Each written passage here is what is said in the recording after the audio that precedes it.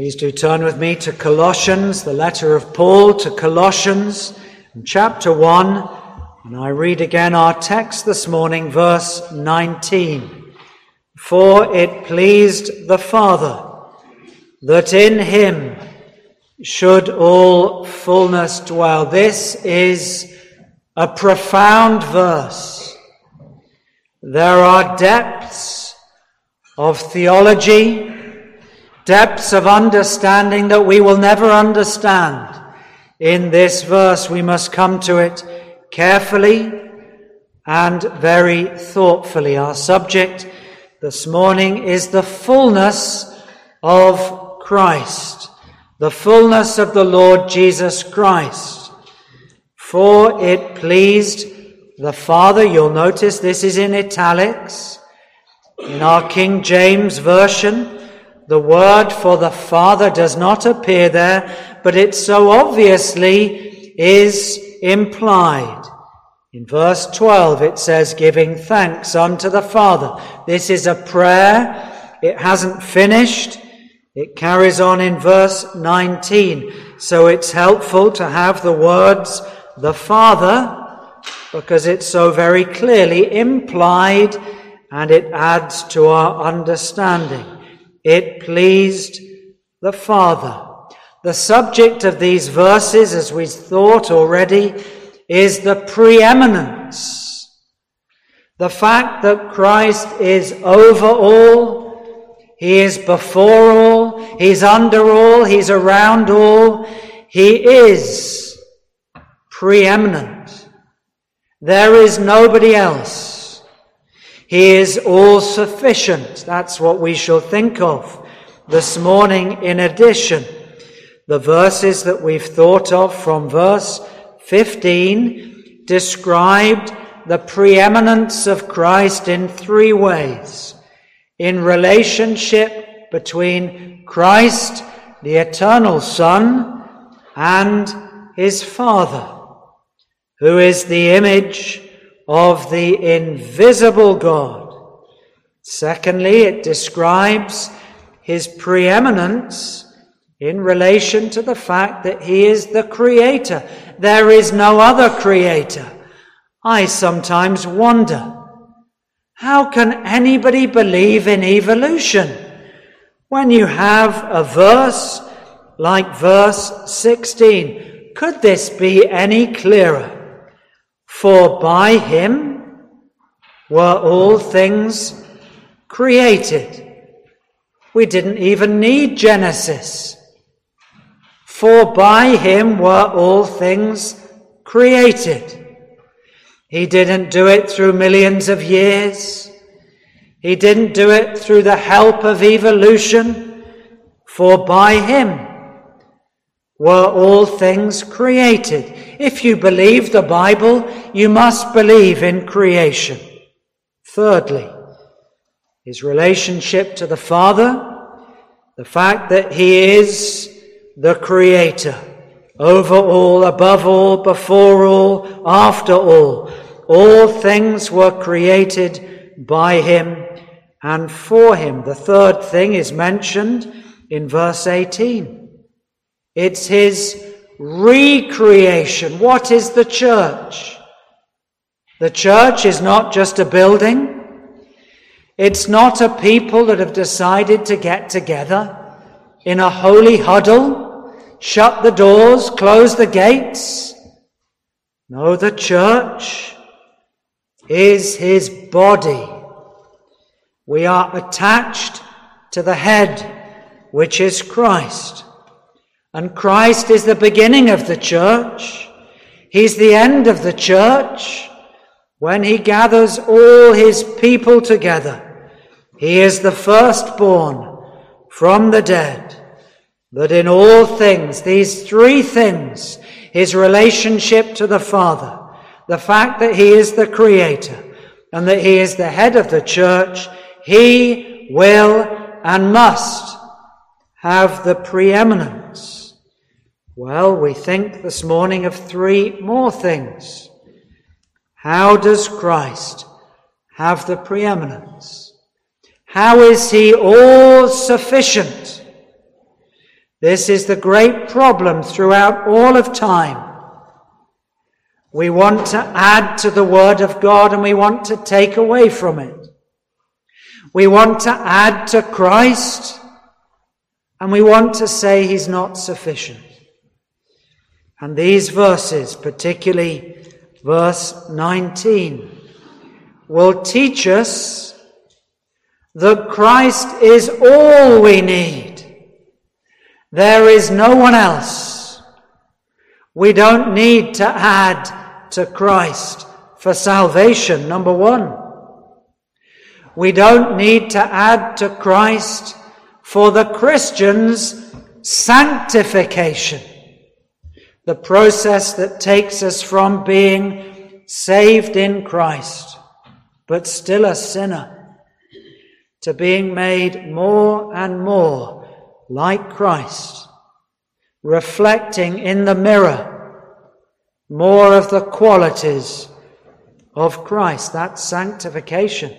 And thirdly, we don't need anyone else for what we call sustaining grace.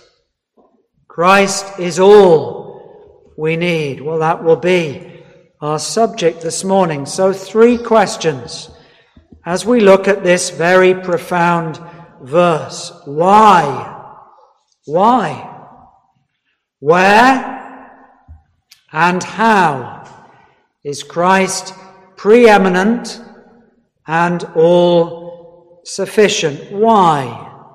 Why did it please the Father that in Him should all fullness dwell? Well, there's many answers we can give to the question of why He is and why He was enabled to be. The answer, very simply, that we can first give is it pleased the Father. This was the plan of God, the Trinity. It pleased the Father, it pleased the Son, it pleased the Holy Spirit that Christ should be Christ. That Christ should have within Him all the qualities of the Godhead. This is very deep. Our feeble human minds struggle to comprehend how this is possible, how we can take it in. It pleased the Father. It was a divine appointment that Christ should become human, incarnate, take on human flesh. If you understand these truths this morning, your life will be transformed like never before. Maybe you've lived on a very ordinary plane, but if you understand this verse, you will understand depths and truths as never before. It pleased the Father. Well, secondly, if it pleases the Father, it should please you and me. Let me give you another definition of a Christian. We always need to be defining what is a Christian. A Christian is somebody who wants what the Father wants. If the Father says it's good, then it's good. The Son desired to do the work of the Father, for it pleased the Father. We should want what the Father wants. And it says here that it pleased the Father. And so it should please us that God should become man. Does that please you this morning? Is it just a fact of history?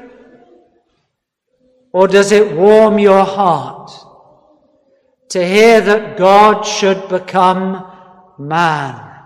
It pleased the Father, therefore it pleases me, that in Him should all the fullness dwell. It pleased the Father and God the Father was resolved that nothing but nothing should stop this from happening. Just think of the Old Testament. How many times was the seed, the promised seed, the seed royal, the seed that was promised from Genesis 3:15, how many times was that seed nearly destroyed? A family that didn't have a child. A child then came, and then the child was nearly killed. How many times? Again and again. It's an astonishing thing how that seed was preserved and protected. Because, why? Because it pleased the Father that nothing should prevent your salvation and mine if we're in Christ. God was resolved. He determined that it would be so. And nothing but nothing would get in the way. Just think of Christ's life. When he was alive, how often the enemies of the gospel wanted to kill him, wanted to take him. And Christ said the words, "My time is not yet come." He wasn't done. His work wasn't finished. He couldn't go to Calvary. He had more to teach. He had an example to show. He had to teach his disciples, "My time is not yet come." He was resolved. But you know, there's a purpose here which is so deep. We call it, the theologians call it, the hypostatic union. You don't need to worry about that. God and man in one. Uncompromised, unchanged, no division, no separation, God and man at the same time. That is a mystery. The hypostatic union, not two, one. This means when we worship Christ, because Christ is God. We don't principally worship the Spirit. We don't principally worship the Father. We can, but principally we worship Christ. He's the one that we come to, and through him we come to the Father. Well, there's another why. Why? Because it was necessary. It was necessary that in him should all the fullness dwell. Think of God the Father, the Son and the Holy Spirit, one, three persons, before time began, as we think of it, thinking of the problem of sin. They knew there would be a fall. They knew that our hearts would be unclean. How would God solve the great problem of sin? There was no other way. Man cannot solve the problem of sin. Human fallen man. Governments can't solve it. Education doesn't solve it. Only God can solve the problem that is actually God's problem because of his holiness and because he's made us and he's given us free will and we've chosen the wrong path. And so God has to solve it. That's what this verse says. It was necessary for God to solve the problem, for it pleased the Father that in him all the fullness should dwell. Well, that's the first question. Why? I just scratched the surface. Secondly, where? where should all this fullness, the truth, the character, the goodness, the greatness, all of his infinite attributes, where should they reside? Well, the answer is in the verse, very simply. In him. Paul uses repetition. Just look at verse 14. In whom? Verse 15. Who? Verse 16. By him. Says it again at the end of verse 16. By him.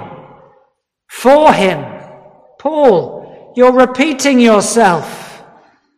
Well, repetition is important. They say it's the mother of all understanding. Verse 17, by him. Verse 18, he is the head, the church, who is the beginning, the firstborn from the dead, that in him. Verse 19, in him. Paul, we've got the point. What's the point? The point is the Colossian church, they wanted to add angels. They wanted to add ceremonies. Today, people have rosary beads, stained glass windows. They add to Christ. Do you do that? Is your form of worship involving an icon, a statue, sentimentality, a form of idolatry, a band, a stage, a worship leader, somebody that we clap and perform and clap the performance instead of God? That's adding to Christ. That's worshipping and proclaiming and clapping a performance instead of Christ. That's why Paul repeats himself. For by him and in him and for him is all that we need for salvation, for worship, for sanctification, and for sustaining grace. Where? Well, let's look at it. In him. In him. That could be our text this morning. In Christ, the second person of the Trinity, resides all the glory of the Godhead bodily. We can look at some other verses. If you look at John 1:16, you don't need to turn to it. And of his fullness have all we received, and grace for grace. Turn over to Colossians 2, verse 3, while you have it open. In whom are hid all the treasures of wisdom and knowledge. In Christ is all wisdom. In Christ is all knowledge. It doesn't live anywhere else. It doesn't reside anywhere else, not in any other person, not in Mother Church. These things are sublime. Look at Colossians 2, verse 9. For in him dwelleth all the fullness of the Godhead bodily. My friends, this morning, you put those three verses together, you have a Christ who is divine and a Christ who is human at the same time, uncompromised. Not in one respect is his divinity diminished and his humanity incomplete. In him and in him only. We don't worship the stars. We don't need the philosophy of man. No priest can make you holy. No church can invest within you something that only resides in Christ. Well, that's the first answer to where. Secondly, was it in Christ and no longer? No, look at the tense of verse 19. In him should all fullness dwell. Not dwelt, not will dwell. It's the continuous present tense. It was, it is, it always will be. In Christ, and that word is so comforting. We'll come back to it. If you have a need this morning, is Christ the answer? Yes. Because in Christ, all the fullness of the Godhead dwells. In him should all fullness dwell. It did and it does and it will. Permanence. In perpetuity, we often say.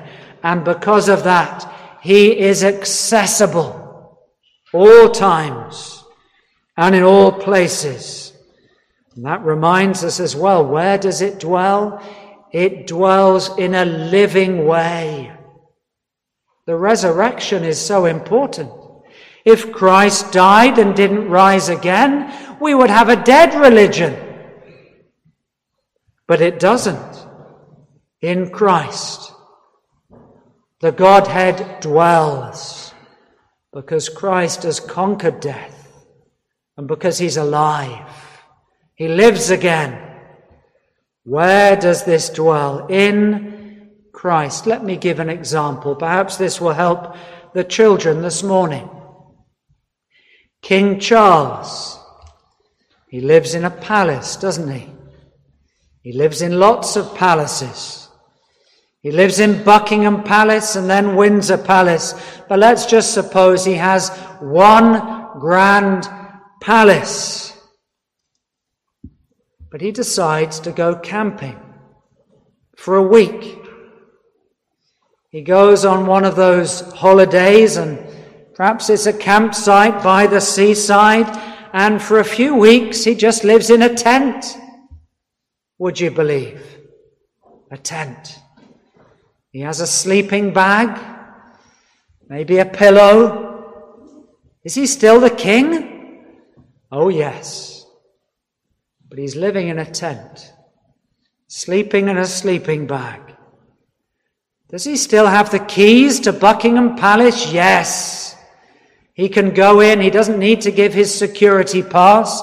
They recognize him. He goes to the gates and they open. He's the king. Does he have all the privileges and rights and the riches of the king? Yes. But he's living in a tent. Isn't that Christ?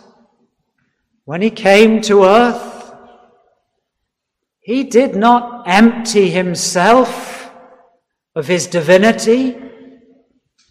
He put it to one side. He made himself of no reputation. He slept in a tent. He took upon him a form that made him seem to be one of us. And he was. But he was also still the King of Kings and the Lord of Lords. The prophet Ezekiel speaks of beholding the glory of the Lord in the temple. He imagined in his mind's eye that just as it happened in the Old Testament, the temple was filled with the glory of God, that it would happen again, but that's not what the prophecy means. Ezekiel 44 verse 4. That fullness would reside in a body, in Christ. Behold, the glory of the Lord filled the temple of the Lord, which is his body.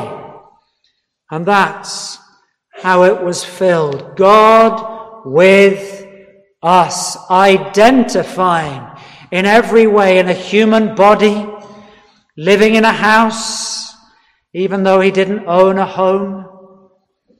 Well, what glories these are. We've thought of the why, we've thought of the where, in him, dwelling in a living way. Now how about the how? How does this work? How is Christ preeminent, all sufficient? This world is vain and empty. Our lives are empty. We've been made in such a way that we are empty without God. Do you know that? If you don't know Christ in your life this morning, you are empty. You are deficient. The Apostle Paul said, I know that in me there dwells no good thing. In his flesh, in his body, there's no good thing. We're empty, and what there is not good. But in Christ, it says, all fullness should dwell. If you take a glass this morning, you fill it with milk. You fill it right to the brim. Then you try and put a pint of water in that glass. You know what would happen. It would overflow. But what this verse is telling us in some extraordinary way is every single attribute of God. We can count many of them, 28 maybe, some overlap, perhaps 14 that can be communicated to us and we can be like him, 14 that make God absolutely different and other. They're incommunicable. He's a spirit. He's immortal. He's unchangeable. But somehow, in this human body that Christ took on, every one of those attributes dwelt at the same time. We think of a man or woman and we say, oh, they're a person of faithfulness. They've got that characteristic, or they're patient. That probably means they're a bit slow. Or they're lacking in some other way, but not God, not Christ. Every one of his attributes at the same time, unconflicted. In him, all fullness should dwell. It means something like that. The word is pleroma. We get the word plethora, a multitude.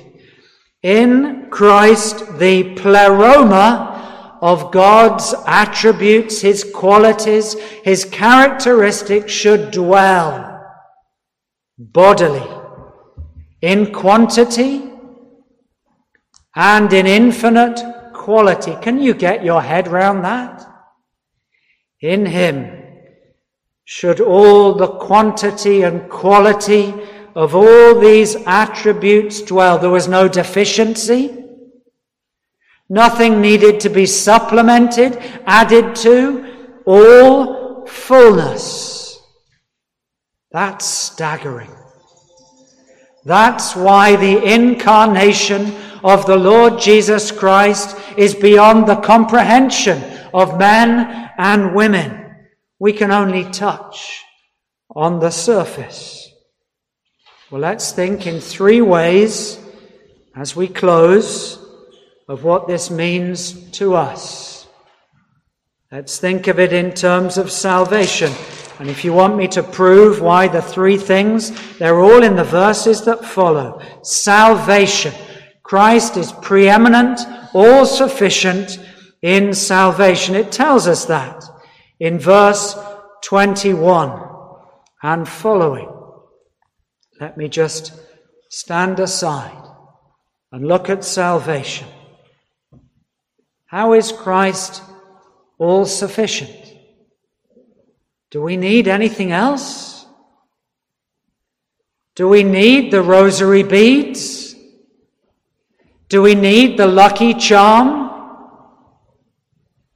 Do we need the confessional box? Do we need the special place where I feel God's presence and His touch? That's mystic. That's not what's being taught here. In Christ, for salvation, resides all that we need. You who were sometimes enemies, alienated, verse 21, in your wicked works. That's me, a sinner, an enemy of God, cut off, apart, at a distance like the prodigal son.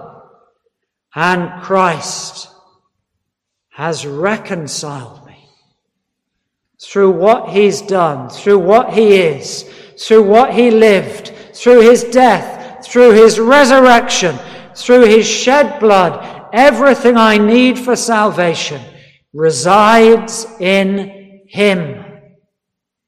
If you worship something else, that's an insult to God. That's to take from Christ something of His fullness. That's idolatry. That's irreverence. Salvation. Secondly, verse 22, in the body of His flesh, through death, to present you holy. That's sanctification. He takes my unholy life, my unholy body, everything that I've ever done, which is worthy of guilt and blame and punishment and justice and judgment, and He makes me holy. He sanctifies my life. He takes something unholy and makes it holy. That's sanctification. He does it when He dies. He does it by His Spirit. Every day I live through sin being taken off, and through that work and quality of God's character being shown in my life. And then there's a third thing, salvation, sanctification. What about my life and my trials and my afflictions and all the difficulties of life, dealing with death, dealing with sickness, dealing with all the difficulties of parenting and looking after aging parents? Is God sufficient for that? Is Christ all I need, or do I need to turn to something else? Verse 23, if you continue in the faith. Faith in what? Faith in Christ and in His Word and in His sufficiency, grounded, settled, and be not moved away. What from? The hope of the gospel. Who's that? Christ, which ye have heard. I was listening to a dear friend who's now with the Lord in a message that he gave 16 years ago, and somebody asked a question afterwards and said, we've heard about this thing called tech evangelism. It goes like this. Today the world is so modern. We live in a postmodern society. People have got the internet. This was 16 years ago. We've got this and we've got that. Surely the Word of God in an old-fashioned language is no longer sufficient. Surely the message of the gospel is no longer adequate to meet the needs of complex society. Surely we need to go about it in a different way. Oh no, said this dear man. Why did Christ wait for 2,000 years for the internet? He didn't.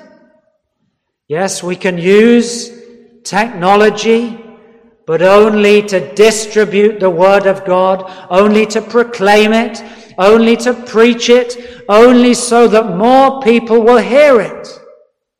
The gospel doesn't change because the need doesn't change. And the method doesn't change. Preaching, hearing, proclaiming, publishing. What? Jesus Christ and his gospel.